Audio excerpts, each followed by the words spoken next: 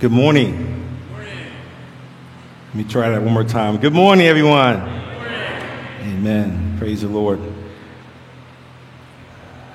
If you have your Bibles, we're going to be in Genesis, page 1. Genesis chapter 1.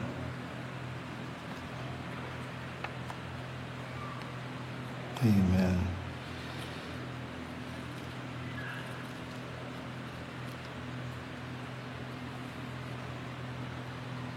Amen.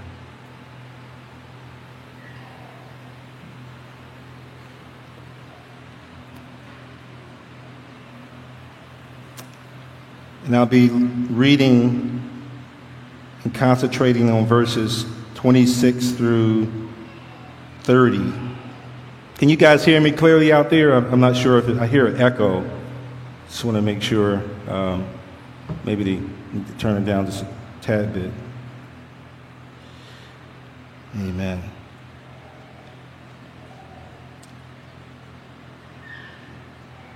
Verse 26, then God said, let us make man in our image, and after our likeness, and let them have dominion over the fish of the sea, and over the birds of the heavens, and over the livestock, and over all the earth, and over every creeping thing that creeps on the earth. So God created man in his own image. In the image of God, he created him. Male and female, he created them. And God blessed them. And God said to them, be fruitful and multiply, and fill the earth and subdue it, and have dominion over the fish of the sea, and over the birds of the heavens, and over every living thing that moves on the earth. And God said, behold, I have given you every green or every plant yielding seed that is on the face of all the earth, and every tree with seed in its fruit. You shall have them for food.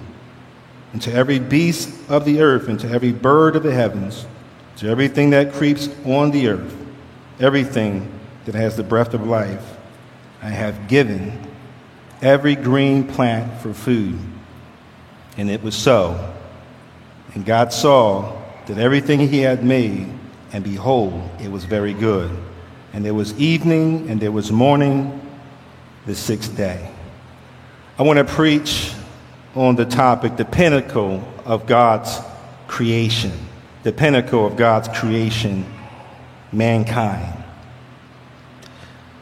Father, we thank you, Lord God, for your precious Holy Spirit, and we ask you that he would empower me to speak your word to your people. For your word is living and powerful and sharper than a double-edged sword, piercing the division of the soul and spirit, joint and marrow. Is it the discerner of the thoughts and intentions of one's heart? Would you speak your word through me, Father? I have prepared, but I need your anointing. Speak in such a way that your name will be glorified and your people will be edified. In Jesus' name. And all the people of God say amen. The picture I envision as I read Genesis chapter 1 is that of an ingenious artist, the divine architect who creates this cosmic canvas out of chaos. Day one, he calls light to come out of darkness, and then steps back to evaluate and says, that's good. And he named it day and night. Day two, God spoke again. Waters above and below separate. I'll name the sky above heaven. And it was so. Then came day three, where God commands seas be gathered, dry land appear, earth green up, grow all variety of seed-bearing plants and every fruit-bearing trees of all kinds. And it was so. And God looked at the impeccability of his work and saw that it was good. And for 3 days, God forms the framework of creation. And for the next 3 days, he fills it. Day 4, God made 2 big lights.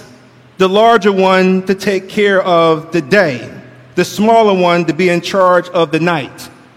mark the seasons. And he made the stars. He placed them in the heavenly sky to light up earth and oversee day and night. Day 5, God spoke, swarm, ocean, with fish and all sea life. Birds fly through the sky over the earth. God created the huge whales and all the swarms of life in the waters. And every kind of species of flying birds, God saw that it was good. Then God blessed them. Prosper, reproduce, fill the oceans. Birds reproduce on the earth. Day 6. Day 6 is where God spoke again. The earth generate life, every sort and kind, cattle, reptiles and wild animals, all kinds. And there it was. And God evaluates his work and exclaims, "That's good." Here is where the narration slows down, almost in slow motion. Here is where the author gets very detailed, more elaborate than the other 5 days.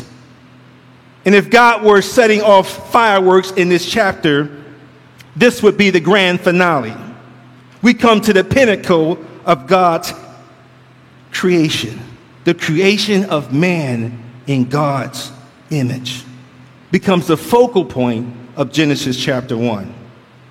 You see, for 5 days, God was creating a home for mankind. Verse 26 says, "Then God said, let us make man in our image, after our likeness, and let them have dominion over the fish of the sea, and over the birds of the heavens, and over the livestock, and over all the earth, and over every creeping thing that creeps on the earth." So God created man in his own image. In the image of God, he created him.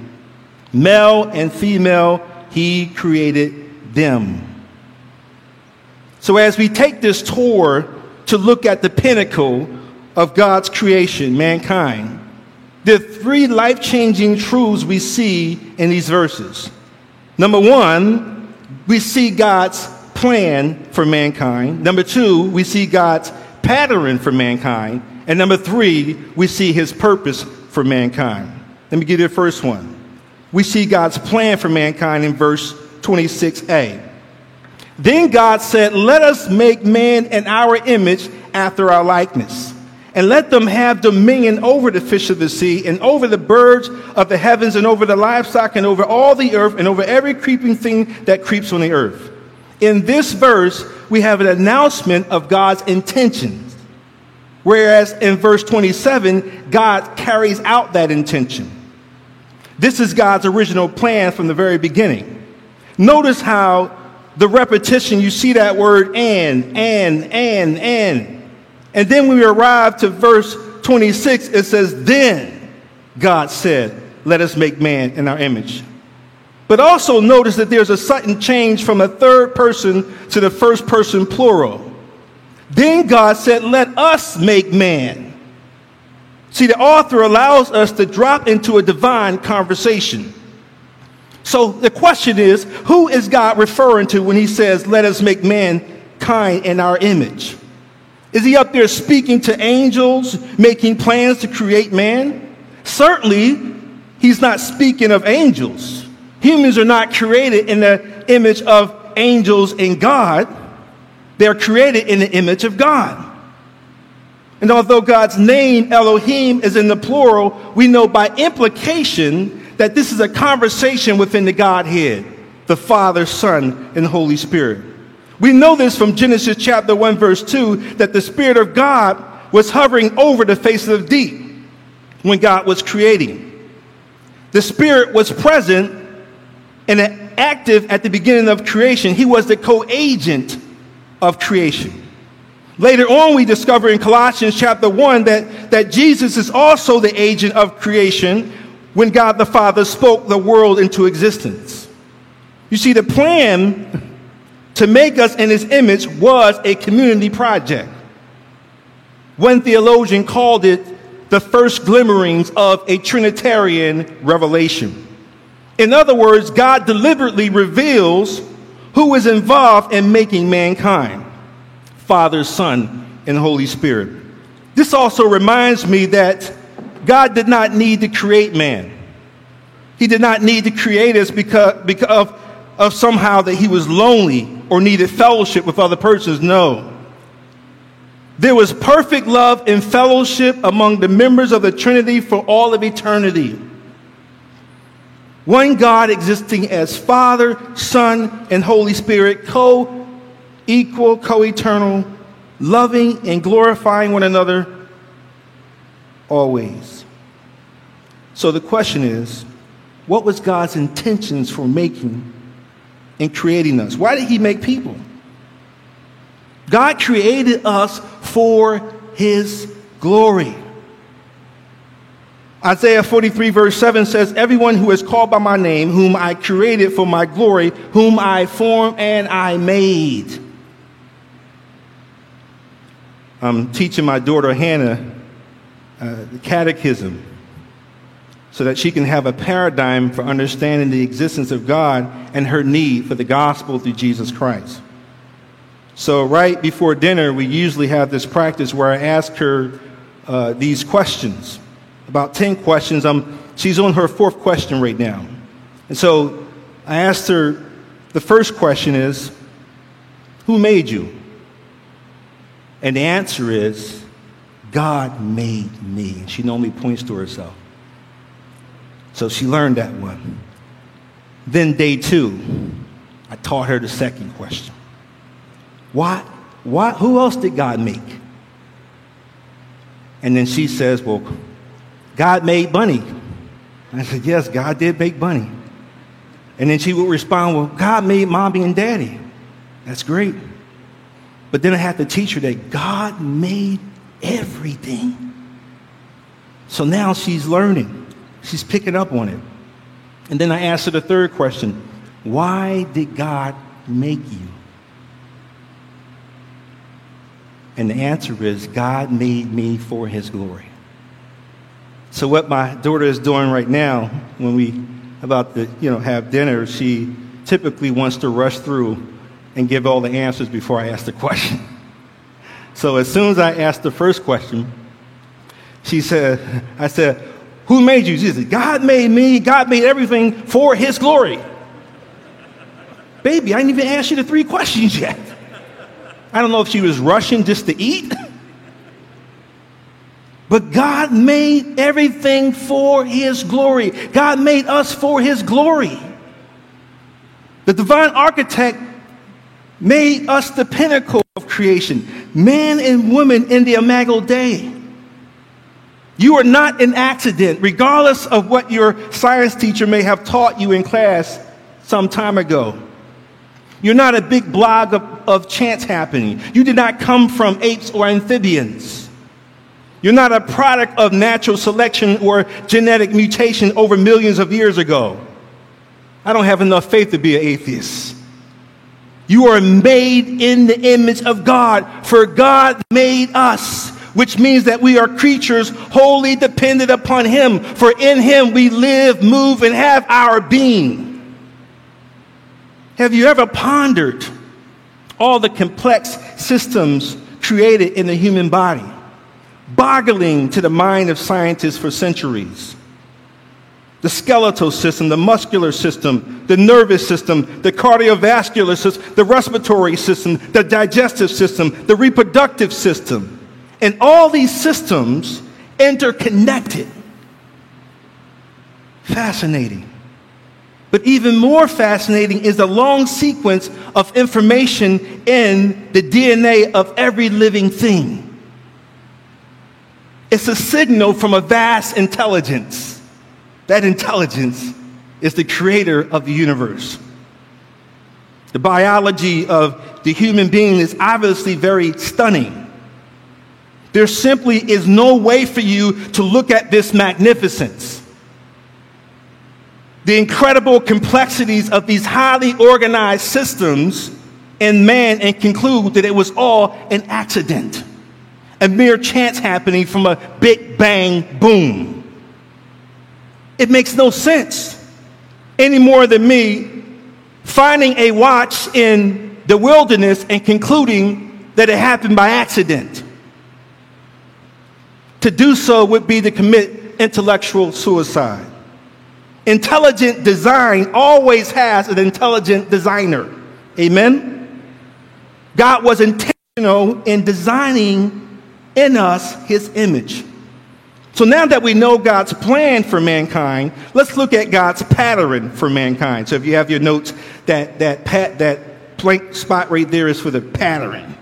God's pattern for mankind. God plans to pattern us in his image in verse 26 and then executes that plan in verse 27. So God created man in his own image. In the image of God, he created him. Male and female, he created them. Much of what we will see in Genesis chapter 1 verse 26 is going to be fleshed out in chapter 2 when God makes man from the dust of the ground and breathes into him the breath of life, and he becomes a living soul. Unlike the animals, humans can have a very special relationship with God. God not only gives us personality, minds to think with and to reason with, emotions to feel with, wills to make decisions, which reflects what God is like. He also gives us an inner spiritual nature that enables us to know and pray and worship him before the fall. No animal will ever spend an hour in prayer for a relative or a friend. If you find one, come and talk to me. We can give you some counseling for that. Unlike animals, humans represent God on earth. Humans are personal beings who are self-conscious and can be self-reflective. They have a built-in moral compass. They can discern between right and wrong. Human life was similar to God, but the rest of creation was after its own kind. Ultimately, what distinguishes humanity from animals is the Imago Dei. We were made to have a relationship with God and to be in deep fellowship with him. Then God said, let us make man in our image after our likeness. You see, there's very little nuance between the terms image and likeness in Hebrew. Likeness literally means after the pattern, to resemble. The usage is found in Exodus chapter 25, verses 9 and 40, where Moses is told to actually build the tabernacle after the pattern that God has showed him. It was Von Rand who had made the analogy that just as kings set up statues of themselves throughout the border of their land to show their sovereign domain, so God establishes his royal representatives on earth. And unlike the king's statues, they're merely inanimate objects. But we are living, breathing creatures made in his likeness to represent him. See, the purpose of image or the images is to image. We carve images out of people and build statues out of them in order to portray them, to put them on display.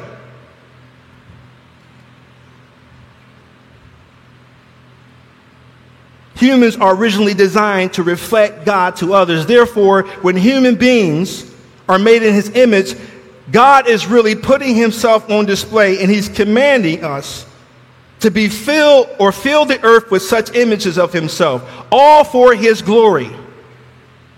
The Christian understanding of the image of God must be separated from New Age thinking. We're made in God's image. We're only a likeness of him. We're not God. We can clearly draw some inferences from these verses. The pattern God made in us has weight to it. To use Pastor Tim's words, we have to learn how to respect the image. Verse 27 is the first poetry in the Bible, consisting of 3 lines, each with 4 stresses and 3 repetitions of the word bara, to create. Kent Hughes argues that this is the high point of creation. He said, consider this.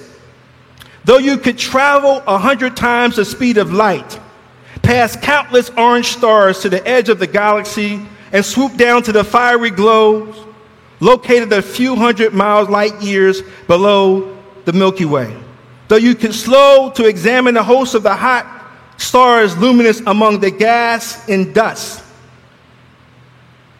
Though you could observe close up protostars poised to burst forth from their dusty cocoons. Though you could witness the star's birth and all its stellar journeys, you will never see anything equal to the birth and wonder of a human being, a child that is created in the image of God. I like what C.S. Lewis said when he draws our attention to this reality. He said, there are no ordinary people. You have never met or you have never talked to a mere mortal. It is immortals with whom we joke with, work with, marry, snob, and exploit. Immortal horrors or everlasting splendors.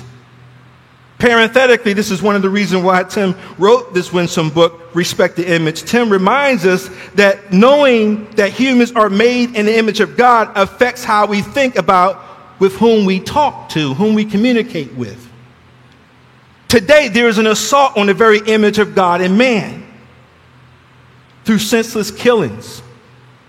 But Genesis chapter 3, verse 6 reminds us God is very clear that whoever shed man's blood, by his blood shall be shed. For in the image of God, God made man. Which, by the way, means that our Imago Dei was not completely lost or destroyed at the fall. But consider this. When humans lack the knowledge of God, they lack the knowledge of self. And unless we know God, we cannot know who we are as humans. Failing to grasp this doctrine of the Imago Dei has led to all kinds of gross mistreatment and crimes against humanity. Amen? Everything from chattel slavery of indigenous African people, to people of color, to the systematic extermination of millions of Jews under Hitler's regime, to the sophisticated euthanasia and the discrimination of people based on race, ethnicity, gender, to abortion, ending life for millions in the womb, to human trafficking and abuse of all sorts. This is an assault on the Imago Dei, committing cosmic treason against God who made us. You can also infer from this is that we are one race, the human race. That all mankind, without distinction, are the image of God. They're in the image of God. And in the ancient Near East culture, only the kings partake of the divine image in mythology. However, in scripture account, which is counterculture to that day, every human being is made in the image of God and thus takes on royal kingly function within God's creation. In a very real way, we're all related. Amen. Look at your neighbor next to you. Say, I'm related to you. We're related because we're descended from Adam and Eve. Some may call this universal brotherhood. The doctrine that argues that the whole human race tells us that all human beings are our relatives in one sense. Not to stretch it, though. We're not to see them as primarily as our rivals, but as fellow humans.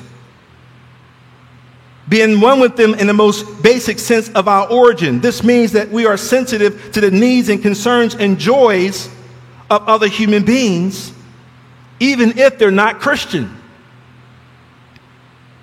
Yes, humans still need to know Christ because they have a fallen nature, as we will discover in the coming weeks. They need to trust in Christ alone for their salvation in order to be adopted into God's eternal family. We know that. But what this truth teaches and underscores, if we fully understand it and act upon it, it should produce a concern and empathy in us for other human beings simply because they are made in the Imago Dei. Francis Schaeffer, a renowned apologist, in his book Escape from Reason, shared a compelling story that underscores this point. He said, some years ago, I was lecturing in Santa Barbara, and I was introduced to a boy who had been on drugs. He was a good-looking kid with a sensitive face, long curly hair, sandals on his feet, and he was wearing blue jeans.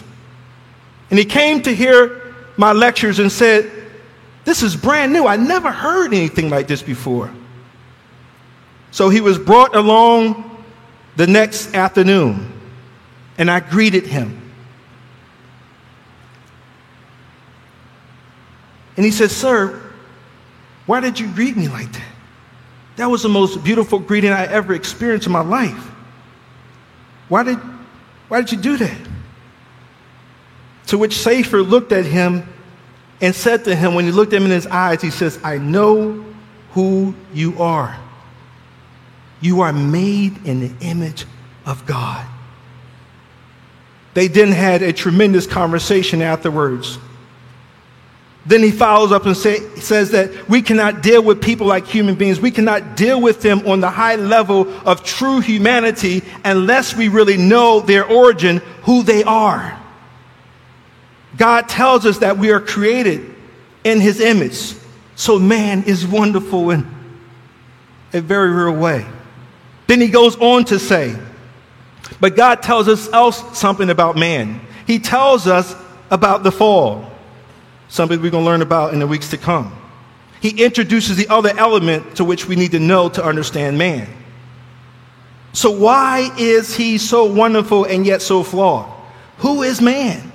Who am I? Why can man do these things to make him so unique, and yet why is he so horrible at times? Why is it? Schaeffer asked that question.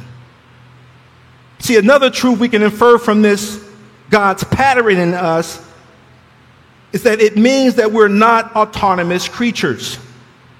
We belong to God. Verse 27 emphatically conveys to us that we have been created by God 3 times in this verse. This principle is underscored by Mark in Mark chapter 12. You recall when the Pharisees tried to trap Jesus about whether or not to pay taxes to Caesar. And Jesus said to them, "Show me a coin, give me a denarius." And he looked at it. And he said to them, "Whose likeness and inscription do you see on this coin?" They said, "Caesar's." Then he said to them, "Render to Caesar the things that belong to Caesar, and to God the things that belong to God." The point is, what Jesus was essentially saying was this: give your money to Caesar. It has his image on it. It belongs to him.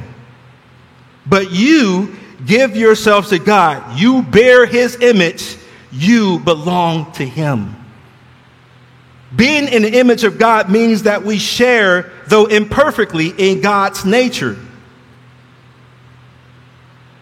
And what Bible scholars are calling his communicable attributes: life, personality, truth, wisdom, love, holiness, justice. Mankind still retains the image of God, as we will see in chapter 5 and chapter 9 of this book. What was destroyed was man's original righteousness. There's a vast dignity attached to mankind made in God's image, though it was marred by the fall. But the fall did come.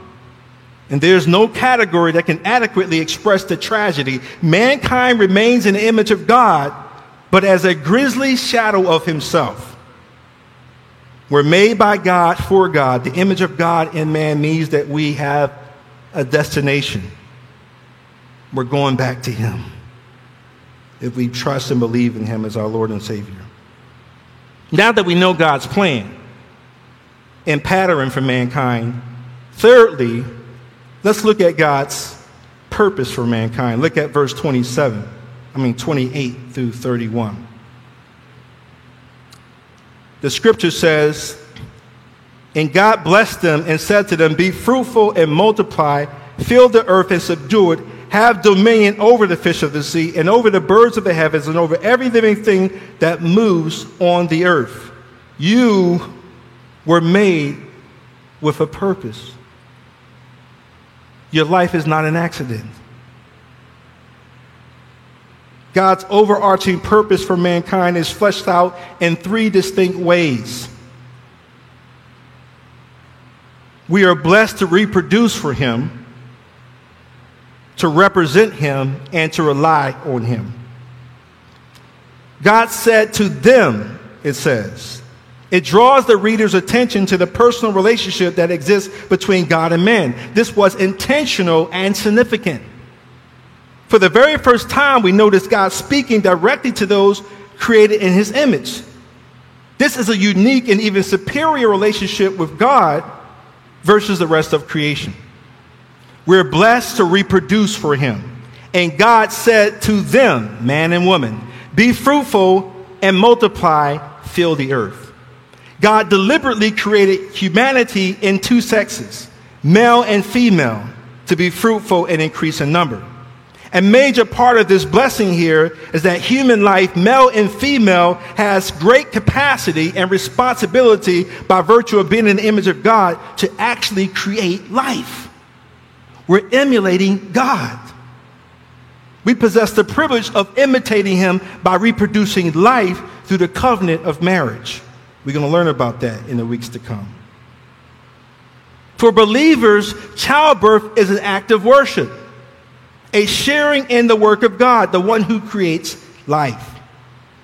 In reality, this directive that God gives mankind to be fruitful and multiply and fill the earth is not merely commands related to human reproduction.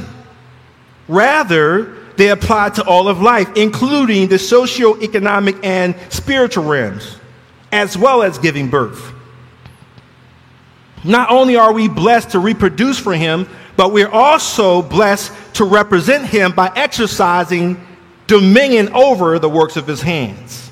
Or should I say the works of his mouth, because he spoke. We have a royal calling. As image bearers, we function as God's vice regents. God has given us a special place in creation to rule as his stewards. God blessed them and said to them, be fruitful, increase in number, fill the earth and subdue it, rule over the fish of the sea, the birds of the sky, and over every living creature that moves on the ground. You see, we represent him by ruling over the animal kingdom. God has given us dominion. The mandate to rule over the animal kingdom was not given to Adam alone. It was given to Adam and Eve. They both equally have dominion.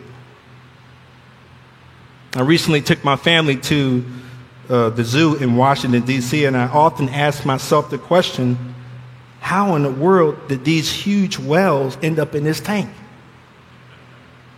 How on earth does a human being capture a rhino? Lions, tigers, and bears. Oh no. I stood there in amazement as I was fascinated by this African elephant weighing over 6,000 pounds, towering over us. I was only 100 feet away from this elephant. The only thing that separated me from that elephant was those steel bars. And in reflection, I asked myself, how in the world did they apprehend that mammoth of a creature? You see, there's not a single animal man could not conquer because of the image of God in him. The fact that he is God's vice regent.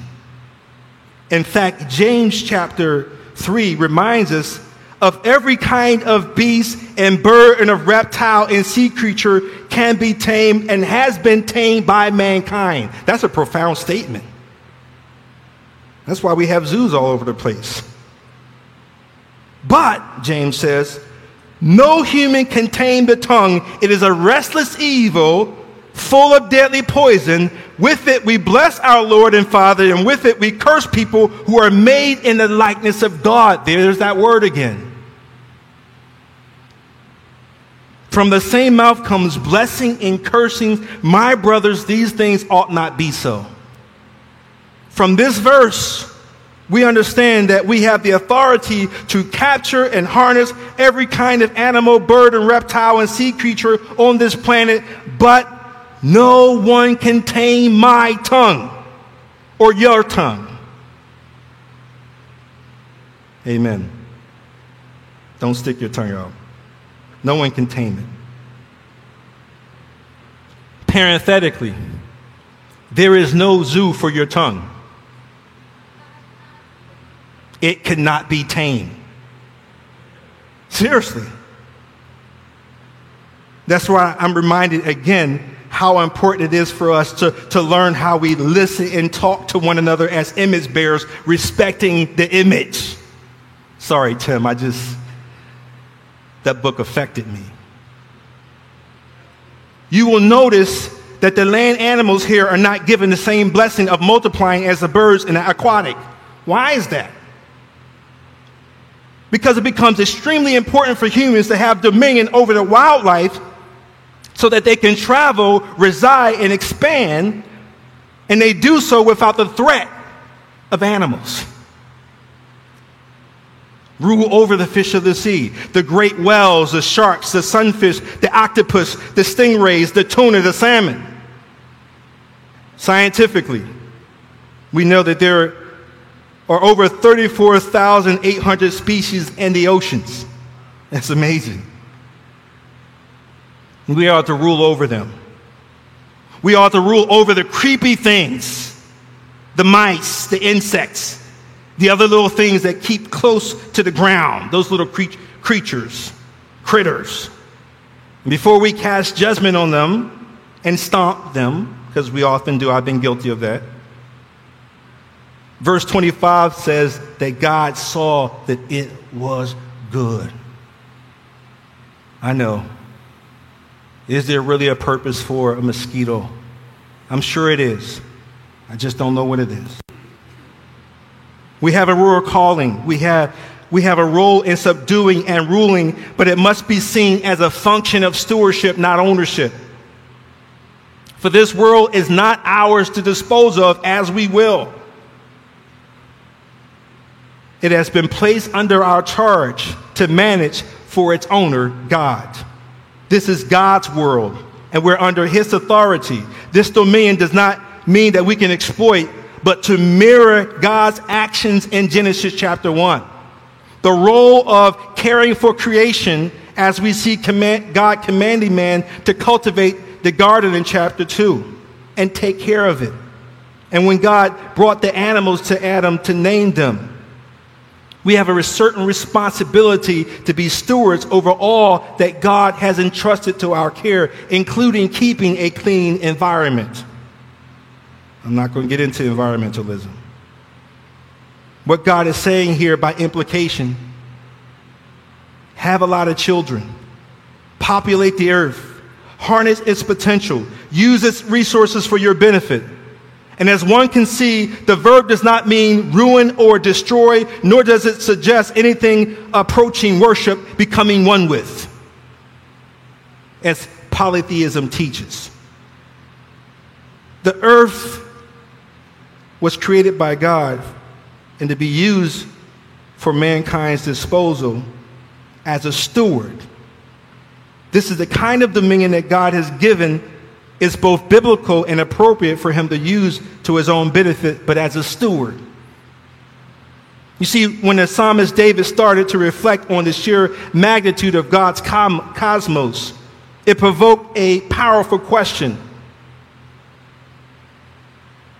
In Psalm 8, when I look at your heavens, the work of your fingers, the moon and the stars, which you have set in place, what is man that you are mindful of him, the son of man that you care for him? What a penetrating question. But it was rhetorical in nature. David had already had the answer in the very next verse. He says, you have made him a little lower than the heavenly beings, and you have crowned him with glory and honor, and you have given him dominion over the works of your hands. You have put all things under his feet, all sheep and oxen, and even the beasts of the field, the birds of the heavens, and the fish of the sea, whatever passes along the path of the seas. David was profoundly impacted by meditating on this reality. This was a breathtaking moment for him. Surveying the vastness of God's creation provoked within him a reflex of praise and worship. One cannot look at this intergalactic universe with all its beauty and mystery and not worship God. He says, "O Lord, our Lord, how majestic is your name in all the earth. And although this psalm beautifully depicts man's place in the universe, the focus is not on man, but on God. God is supremely majestic, holy, and awesome, and worthy of our worship. Yes, man is the apex of God's creation, but he is not the center. God is. And that's why he made the S-U-N to be the center of the universe, with all the planets orbiting around it. He did this not to bring glory to the Son, the S-U-N, but to bring glory to his Son, the S-O-N. Paul reminds us of the preeminence of Christ, that Christ is the image of the invisible God, the firstborn of all creation. By him all things were created in heaven and on earth, visible and invisible, whether thrones or dominions or rulers or authorities. All things were created through him and for him. He is before all things, and in him all things hold together. We are to replicate God's image out in the world so that all will see what God is like. However, as the scripture unfolds, we fail miserably to represent him and replicate his image because of our fallen nature. And as those with fallen natures, the only way for us to be restored into our rightful place is by trusting in Christ alone for our salvation and being conformed to his image, who is in the image of the Father. Not only do we represent him by ruling over his creation, but finally we rely on him for everything. The sovereign creator ends his finishing touches with ensuring that we are provided for. God provides fruits and vegetables for human and land animals to consume, and the birds of the air. And God said, "Behold, I have given you every plant yielding seed that is on the face of all the earth," verse 29, "and every tree with the seed in its fruit. You shall have them for food. And every beast of the earth, and every bird of the heavens, and everything that creeps on the earth, everything that has the breath of life, I have given every green plant for food," and it was so. We have to understand that what God creates, he preserves. What God brings into being, he provides for. That's why we thank him for his generosity and his faithfulness.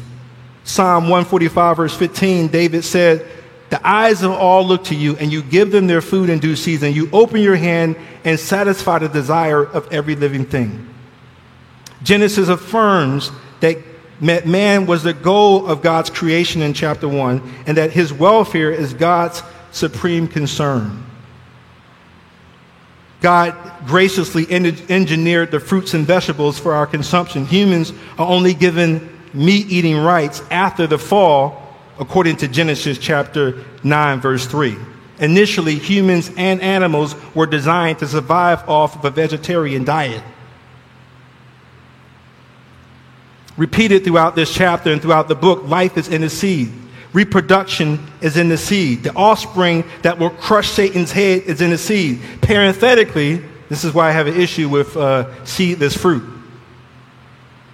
Because if I wanted to bring some fruit home and plant it in my backyard, I couldn't do it because there's no seed in it. It cannot reproduce. But what I find amazing is this, that God's food for us comes packaged with seed to reproduce endless supply.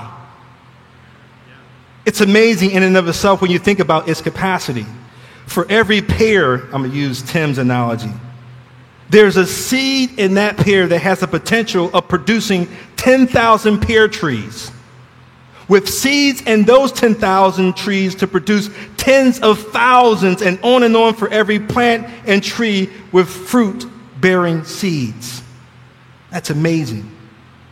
God, the divine architect, supplies all of our needs according to his riches and glory. When man builds, he is limited by his realm of non-living inanimate objects.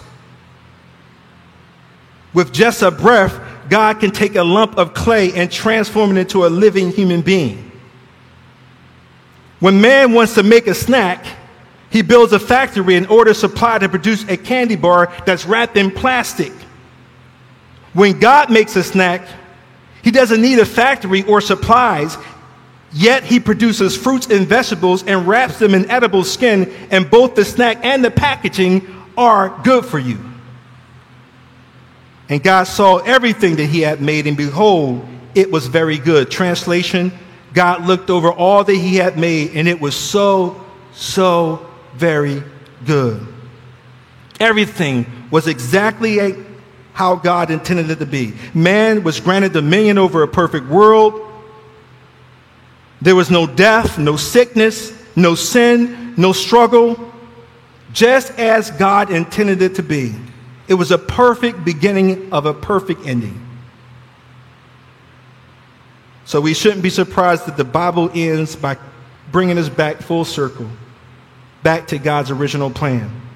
God writes a perfect ending for our story. The earth is the Lord's. The earth is but this tiny planet orbiting in the vast galaxy, and yet the earth is the Lord's and the fullness thereof, and those in them that dwell therein. He founded upon the seas and established it upon the rivers. But this one planet that God has chosen to visit and to redeem those who made in his image. I like what the song said earlier. Christ who died, raised to life, made a way for me. Father, we thank you, Lord God, for your word, and we ask that your word would pierce our hearts and bring fruit to your glory in Jesus' name. Amen.